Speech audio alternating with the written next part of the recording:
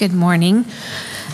This morning's scripture is from John chapter 17, verses 1 through 19.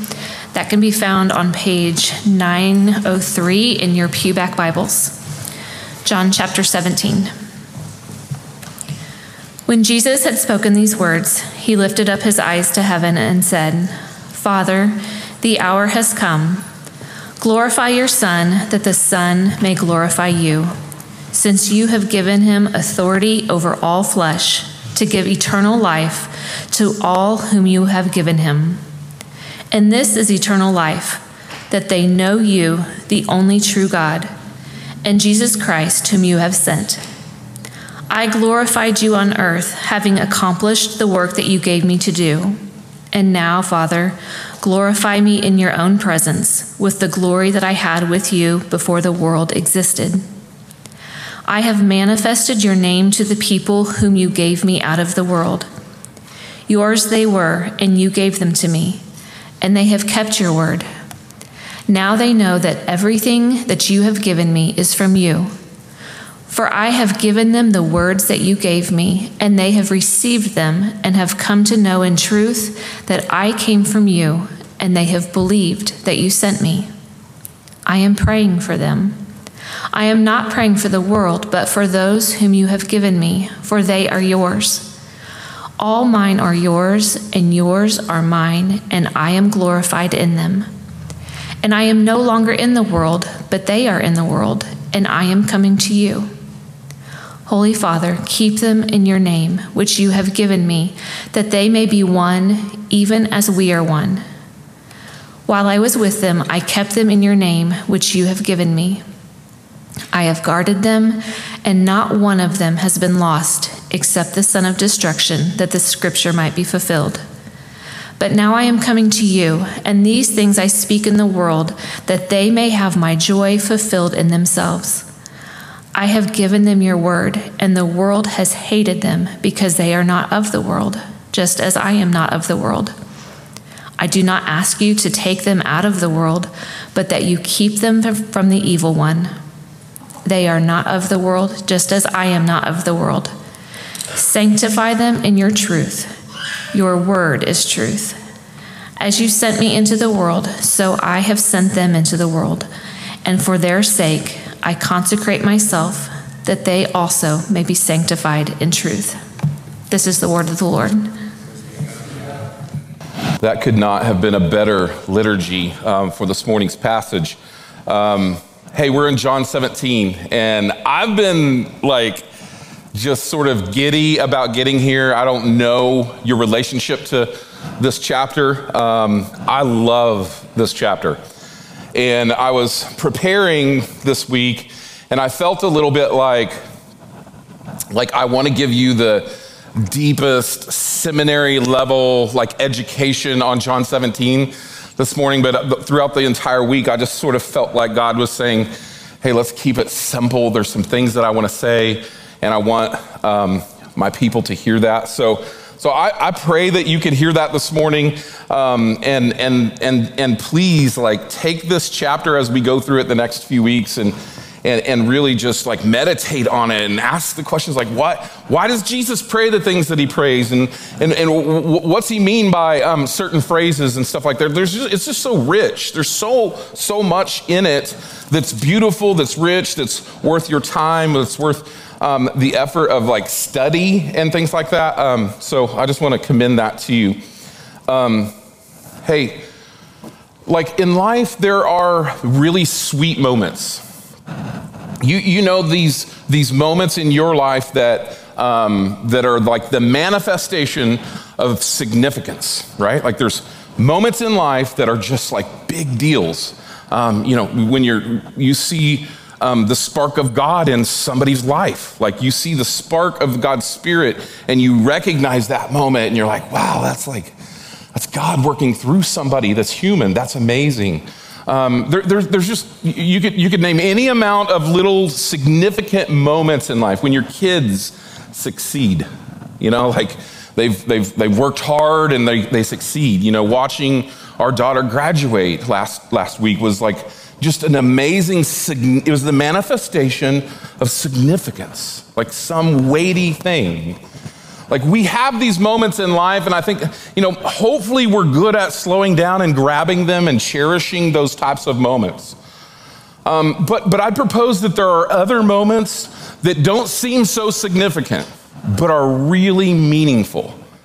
And I think part of being a Christian, part of being somebody who's in communion with God, is to slow down and be able to see these moments.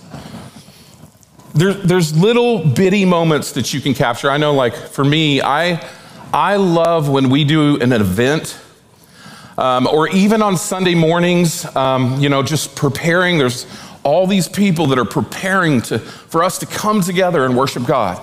Like worship team, there's sound people, there's preachers, there's readers, there's prayers. Like all these people are preparing. And it comes together in this moment. But when I get here in the mornings, sometimes I just get up, I get up at 5 a.m. just so I can drive across the dam by my house and see the sunrise, and then get here when no one's here and feel the sort of potential in this dark building of what's getting ready to transpire. That God's gifts are going to come together in his church, and we're going to worship him, and it's a significant moment. Love to just sit there and capture it. Think about it. Like, and this is a little bit what we're looking at today in this prayer, is that Jesus, he's capturing this moment where we're witnessing him pray.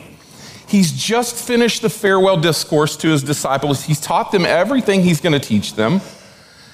And it's not yet the prayer in Gethsemane where he's like seeing what's to come and he's, crying blood. Like, it's not that prayer. It's a very different prayer, isn't it? It's different. It's the pause before the storm.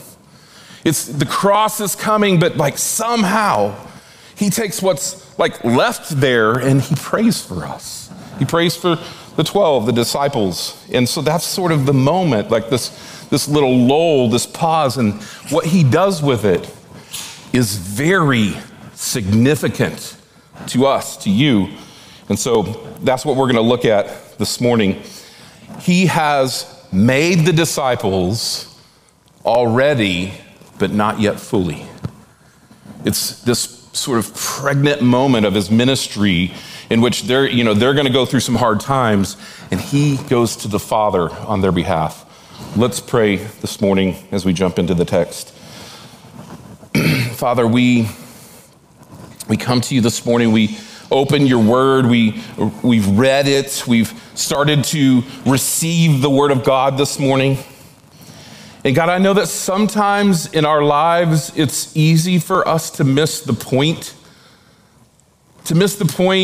of speaking to one another, to miss moments in life, just to like let them breeze by us while we're so persistent in busyness. Like, I know that's easy for us. And so I'm asking you, Lord, that you would capture our attention this morning.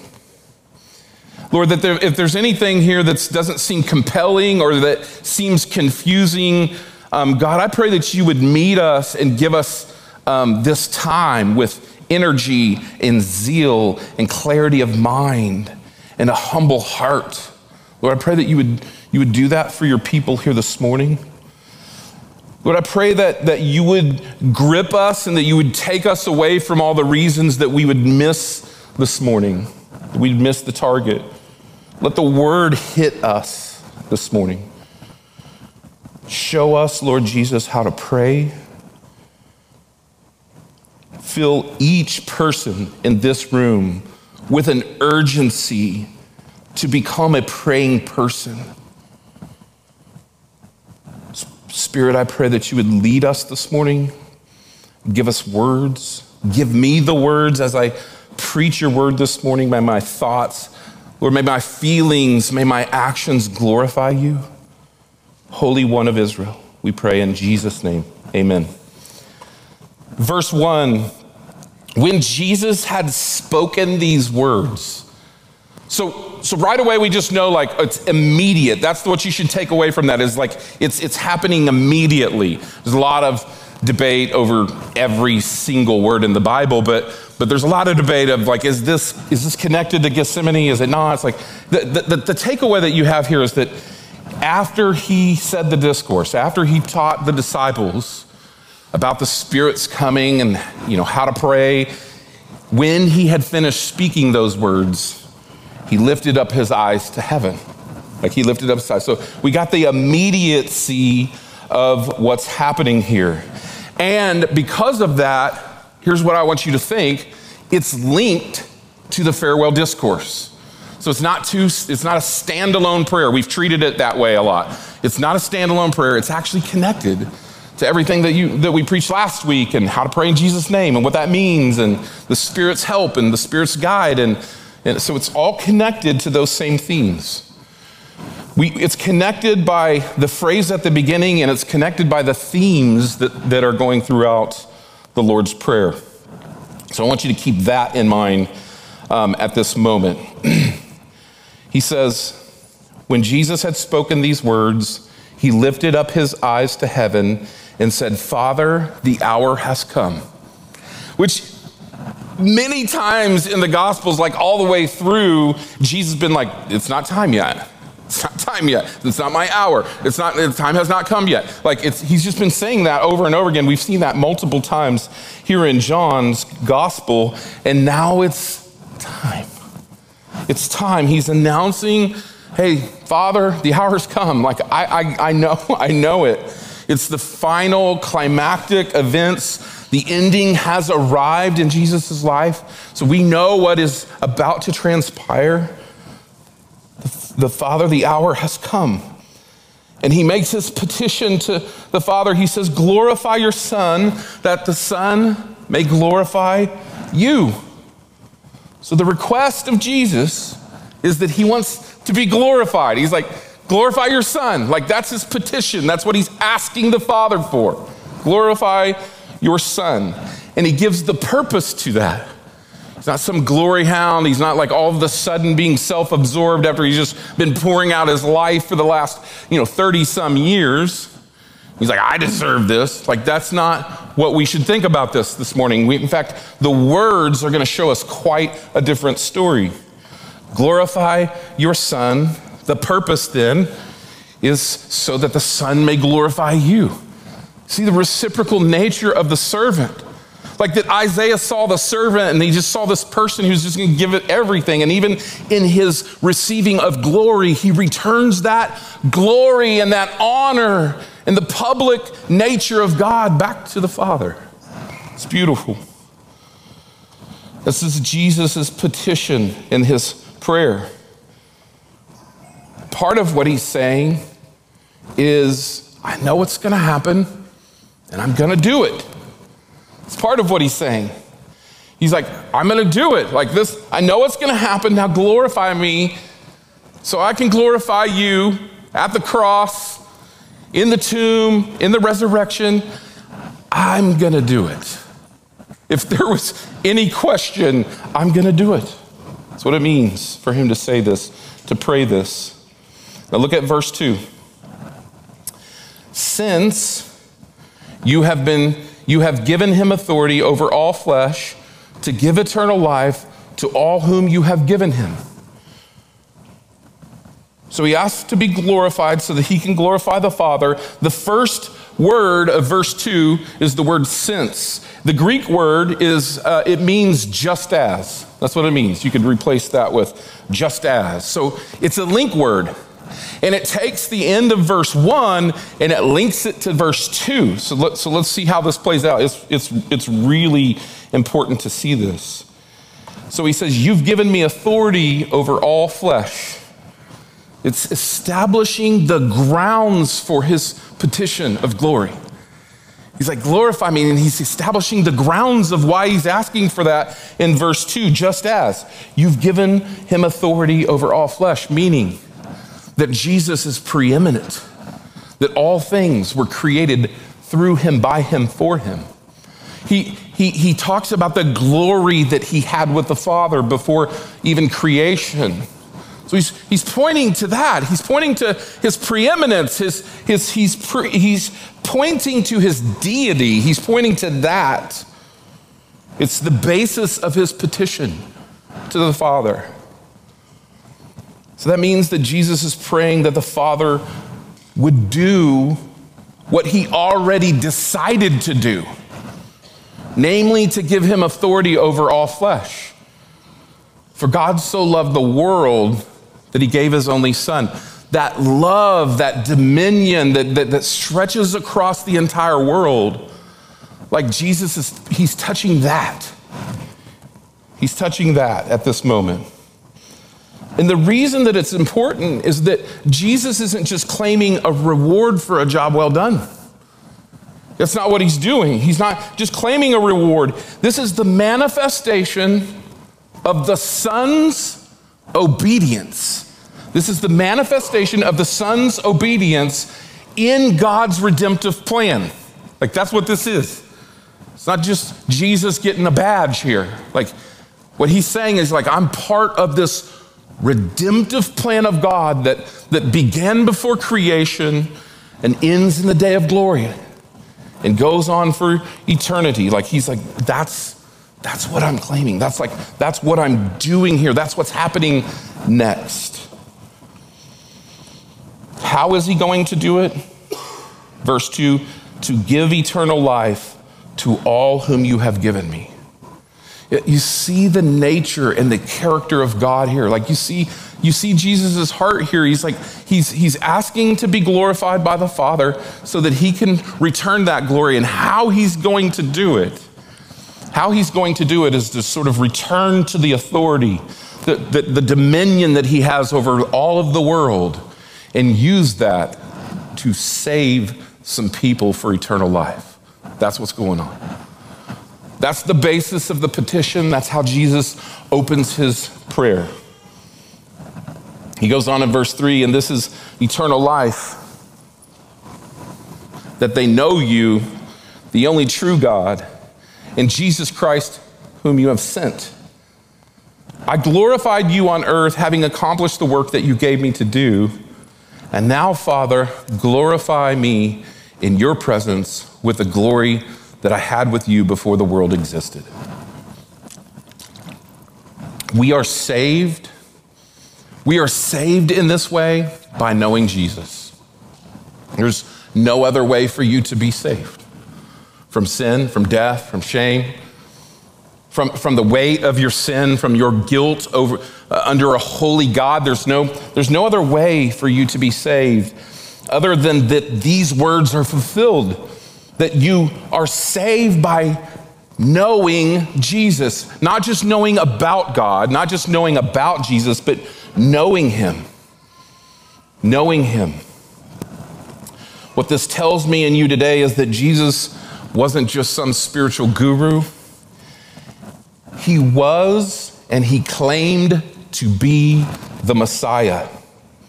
And he did the work of saving the lost, of saving dead people from eternal death. That's what he did. It's what Jesus did. And it tells me, and it tells you today, that God isn't just an ambulance chaser who's arriving at the scene and spinning out plans. Like, what Jesus is praying brings us in to God's redemptive story, his sovereign plan, his love and his power coming together in this moment and achieving what he always planned to do. Like, that's what we get brought into. That the carrying out of that is because of the glory of God. The carrying out of our salvation, the extension of love, of grace, of mercy that meets us is because of God's glory. That's why it's there. And it ensures that it will happen. And it ensures that it will happen the way God wants it to happen. So this little intro to his prayer, it's significant for us. It brings us into a little bit higher sight line of what he's going to pray for us, And so then Jesus, only then, in verse 6, he turns his attention to his disciples. It's beautiful, man. He's like praying to the Father. It's like, I mean, this is sort of like how we should really think about prayer is like, you know, as I begin to pray, I hit my knees and I just start tossing petitions at God? Like, or do I stop and I hit my knees and I start to connect with God and remember who I am and my identity and my relationship with God and connect and worship with God before my petitions start to happen? And what's beautiful right here, right now, that I think this just sort of like captivated me this week is Jesus doesn't immediately just start throwing petitions up about all kinds of stuff in his life. About Judas who's going to betray him, who's actively betraying him right now, or what he's going to face. Like, that's not where he goes. We think about Gethsemane, we think about those prayers, but it's like, hey, the first thing he does is he does the ministry of prayer for you and me. But in this moment, Jesus thought, I need to pray for my disciples. He's already done the work. He's already made those disciples, but he stops to pray for them. And he's going to pray for them in several ways. One, he's going to pray for them. He's going to pray for their protection. He's going to pray for their sanctification and their holiness. That's what he's going to do. He's going to pray for those things, and that's what we're going to look at this morning. In verse 6, he says, I've manifested your name to the people whom you gave me out of the world. Yours they were, and you gave them to me, and they have kept your word. Now they know that everything that you have given me is from you. For I have given them the words that you gave me, and they've received them and have come to know in truth that I came from you, and they have believed that you sent me. I'm praying for them. I'm not praying for the world, but for those whom you have given me, for they are yours. All mine are yours, and yours are mine. I am glorified in them, and I'm no longer in the world, but they are in the world, and I am coming to you. Jesus' glorification request is eternally bound up in the ones that he is saving. It's not some sort of disconnected idea, God's glory. It's his glory is eternally bound up in the ones in which he is saving. God's glory, the glory of the entire Old Testament, the eschatological glory that we see coming one day. Like all of it's bound up in his relationship with his disciples. So it shouldn't surprise us that he turns and he prays for them. And he advances again his petition. He says, manifest your name. They have kept your word. They have come to know the truth. They know who I am and where I come from. Jesus is what he's doing is he's drawing a line around his disciples. It's like a lot of people followed Jesus. Whole nation at one point was pretty excited about the guy. Some wanted to make him some sort of king, some sort of prophet. And so what he's doing is like, well, who are these people that the Father has given him? This is God's work. And so what he's doing right here, he's talking about who they are, and he's drawing a line around them. He's drawing a line around them. He's saying, hey, this is who they are. These are the ones that have kept your word. These are the ones who know the truth. These are the ones who know who I am. These are those ones. And they are pretty messy, right? In fact, when you read this is the first time in the Gospels when you read this and you think highly of the disciples, isn't it? Like, it's like, wait, that describes them? Yeah. Hey, John's not saying that they're fully formed disciples. They aren't. They don't even have the Holy Spirit yet. But Jesus is drawing a circle around them. And he's like, hey, so far, so good. Like, these are my guys. That there's a fullness that they're going to come into. They don't have a full knowledge of the gospel. They don't understand fully the cross, his death, the resurrection, his ascension, the Holy Spirit's sending into the church. They don't understand all that. But they know Jesus. They know him. And he's drawing this circle around them, and he juxtaposes them against what he calls the world. The world.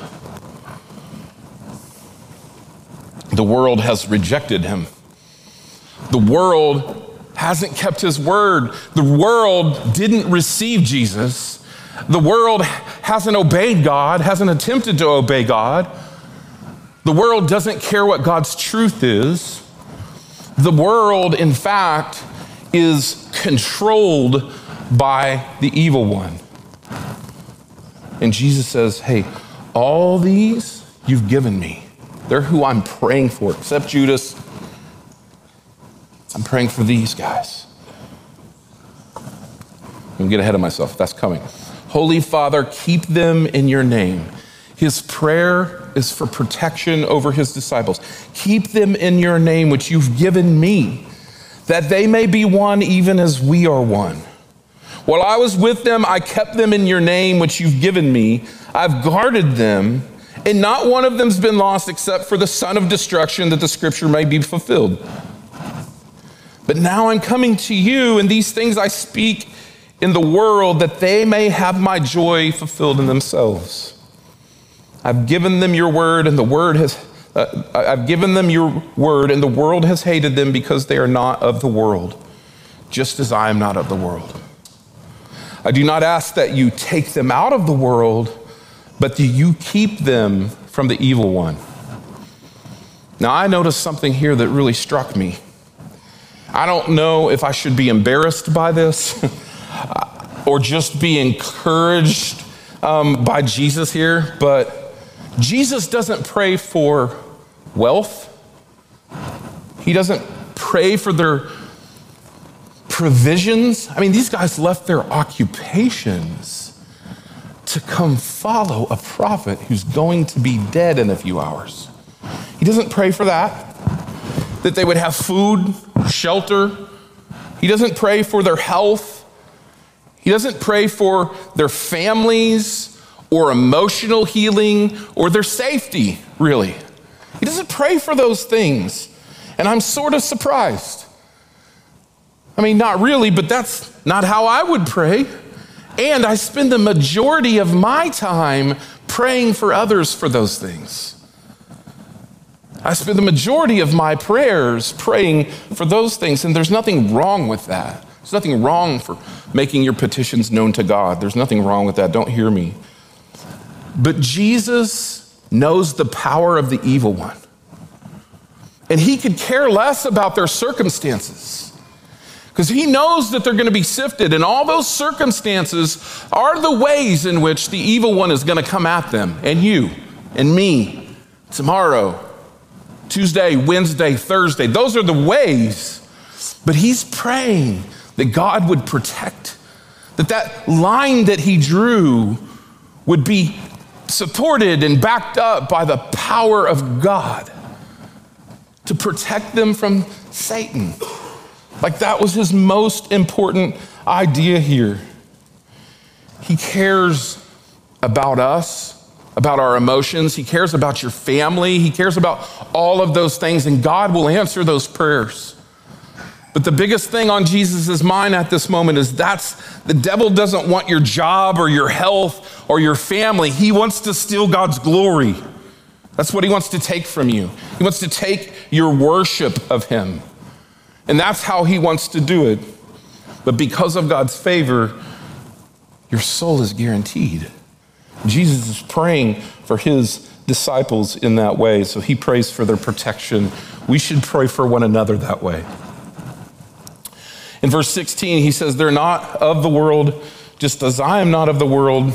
Verse 17, sanctify them in the truth. Your word is truth. As you sent me into the world, so I have sent them in the world. And for their sake, I consecrate myself, that they also may be sanctified in the truth. Look at verse 17 again, the first word, his petition. Sanctify them in the truth. That word sanctify it's a group of words, and I want you to think of I want to move that to be broader, because sanctification is just a big Bible word for how God makes us more like Jesus. It's how we grow in maturity. So that's what it means. Sanctification is just a big giant word for how we become a little bit more like Jesus every day. That's progressive sanctification, okay? I want you to think a little bit more broad than that. The word for sanctify is a group of words that relate to the word holy. The word holy. And holy, on the most basic level, when we think about it in Scripture, it's a word that John rarely uses, but we actually see as he prays to the Father. A little bit later, he calls him Holy Father. And holy is an adjective for God. It's an adjective for God, and it means that God is transcendent. It means that he's other than creation. It means that God's set apart. There's nothing in this world that can influence God to do what God doesn't want to do. There's nothing you can do. There's not a way you can pray. He's other than. He's beyond creation. He's before creation, right? So that's sort of the idea of holy. And the angels in God's presence feel the holiness of God, and they sing holy, holy, holy, never ending in God's presence. That's the sort of idea that I want you to have in your mind as Jesus prays for his disciples' holiness. Because in the Bible, if we go back to the Old Testament, there were holy things. There was a temple that was holy. All the stuff in the temple was holy. The altar, the tables, the bread, everything was set apart for God's purposes. So it was holy, right? And even people. So Jeremiah is a prophet. He was set apart for God's word to go proclaim and correct Israel. Aaron and his sons, they were holy. They were set apart to be priests who would go and serve in the temple. That's what they did. They were priests, a whole generation of holy priests. So Jesus' prayer here isn't that you just get a little bit better. Stop sinning so much. Because we have a moral relationship in the English language with that word in the church. And it's fine, it does mean that, but I want you to think broader as what Jesus might be meaning here. The idea of morality in connection to sanctification is on our mind when we think and we hear about that. I want you to think that God's plan for you and that the answering of this prayer that Jesus is praying isn't so much about you not sinning on Tuesday. It's about your whole life becoming other than what it was. It's your whole life becoming holy and set apart. Because when you're set apart, you'll do what God wants you to do. If your only mindset in this prayer is that God's gonna just help you to stop doing that sin that you keep doing, if that's your only mindset, hey, great, that's true. It's not the fullness of what God has for you. God wants a nation, a kingdom of holy priests. That's what he's after. That's what Jesus' prayer is after. And he's asking God, would you sanctify them? Would you set them apart in the truth so when they see lies, they know it. When they see sin, they know it. When they see darkness, they bring light. That's what he's asking. Because he's gonna leave them in the world. He's not gonna take them out. He doesn't want you to just leave the world and just be your little holy huddle. That's not the kind of set apart he wants. He set us apart to be priests so that the watching world can see Jesus. That's what he wants.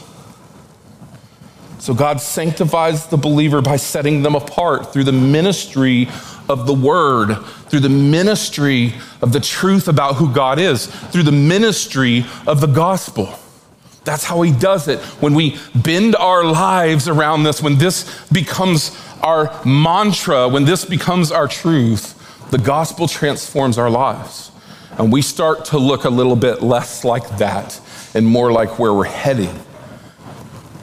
There's a beautiful part of this passage that we sort of like went over, and when Jesus is talking about glory, he says that his disciples are his glory, that he's glorified by his disciples. You see, part of the reason that God's plan is how it is because you and I, and this is going to feel like a lot of pressure, you and I, we actually glorify Jesus. That this work of being set apart, this work of being sanctified in the gospel, it brings glory, it brings honor. It's God working through human beings who were dead, who didn't look anything like him, and he gives us new life. And then our lives start to shape and look like Jesus. We start to bring him glory and praise just by the way that we live our entire lives. In Jesus, he triumphs over his enemies by his Spirit at work in your life. Does that feel like pressure to you? It's like, it's your whole life brings glory to God. We're not just trying to, that song that talked about our image, like we were the image of God and sin broke that, right? And now in some ways we were an image bearer, but in many ways we're just not. It's shattered. And so we pray and we sing and we think like we're supposed to be God's image bearers. Like God's plan for us isn't for us to just look a little Christian. Like his plan for us is when the devil sees you, that the devil's like, dang it. Another one that looks like Jesus. His whole life looks like Jesus. And when he sins, he knows the grace of God and he's covered by it. So there's nothing I can do. I can just throw arrows the rest of his day, and he will, at your life. But you're marked out. You're set apart, and you're becoming more and more and more like Jesus every day. That's what Jesus is praying here for you. He's not just praying it for the disciples. He's praying it for every one of us. He's praying for every single one of us this morning, that we be sanctified in the truth of God's word. Build your life around the word. Saturate your ears and eyes with the gospel. Speak it to one another. Pray it over one another. There's a few takeaways this morning before we end our time together.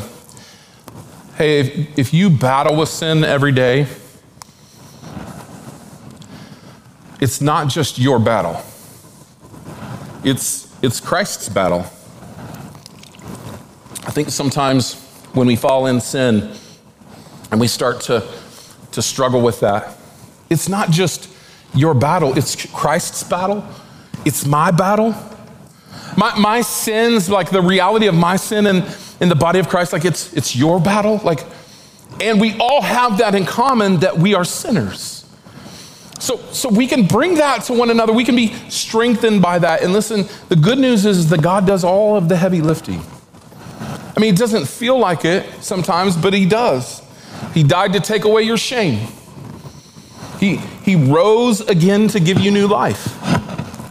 He ascended to the heavens to put his Spirit in you, to guide you. And so you're not alone in your struggles. Sin has this way of like causing us to just feel isolated.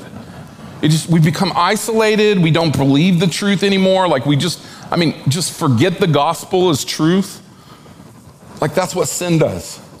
And I just want you to know simply, like, Jesus' prayer is for you.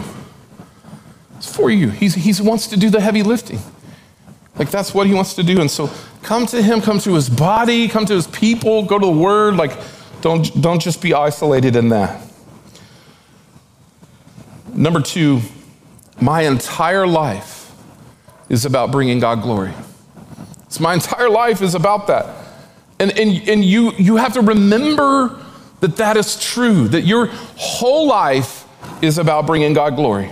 So that means there's no insignificance in your life. I think sometimes you see somebody doing something and you're like, man, they're living for Jesus. Like, they're whatever they're doing, missionaries or whatever, You're looking at somebody and you're comparing yourself.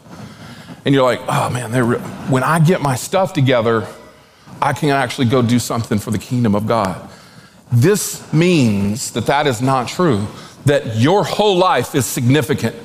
Your whole life, what you're doing right now, whatever those things are, brings glory to God in how that you do them. But bring glory to God in how you do them. And there's a watching world. There's a watching evil one. There's all of this eschatological, beautiful thing that's happening around us. And God's glory is seen in you. So there's no insignificant moments in your life. The repetition of a little small thing feels like a little small thing and feels like repetition. That is not true. The everyday stuff of life is where God's glory shines through you. All this is from God. Jesus, he calls us, he opens our eyes, he washes our hearts with faith. He gives us the ears to be able to hear the gospel, and then he gives us the faith to believe the gospel. All this is from God today. I mean, it's a sermon on sin, but it's really a sermon on the greatness of Christ and what he's about to do in going to the cross. He doesn't just do that, but he gives us his family name and adopts us into it and gives us the inheritance of the creator of the heavens and earth. He makes us new so that it's not just a bunch of old people who are saved, but he gives us a new life and a whole new identity in him. He gives us purpose, and he invites us into his kingdom to help actually be the ones who are building it. He offers that. He's a good God who loves you. And in his last moments on earth, he goes to the Father and he prays for them. You'll see next week, the connection to you and I, it's to bring us into unity with him. So today, here's what I want to do for the next couple of minutes. I'm going to ask the worship team to come back up. You can just stay seated. I'm going to let you pray. I'm going to give you a few moments to pray to the Father through the Son's work on the cross by the power of the Spirit. I'm going to give you some time to do that.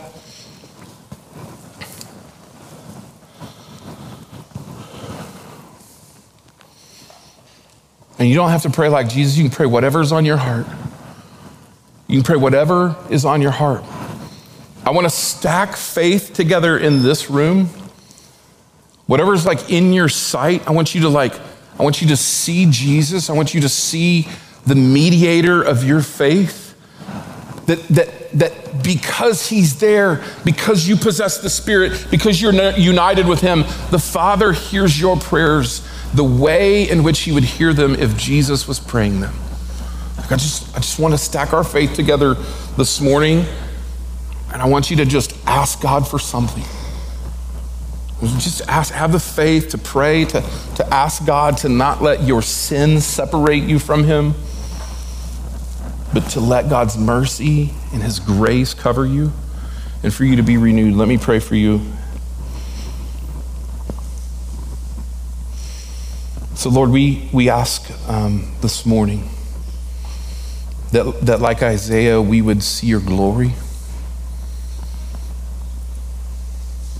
Lord, thank you in those moments where you knew what was happening. You knew even in those very moments that Judas was betraying you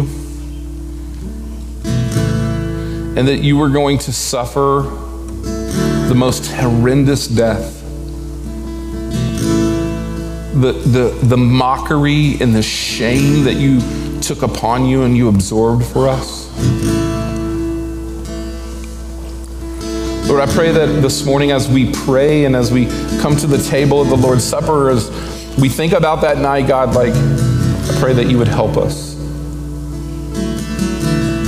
Help us to see your glory and help us to see how that glory, your divine character, your public display of who you are, flows through our lives and through this church and through the church through the ages.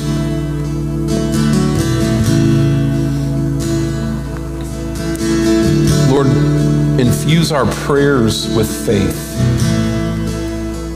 that you drew your line around us and that we are yours.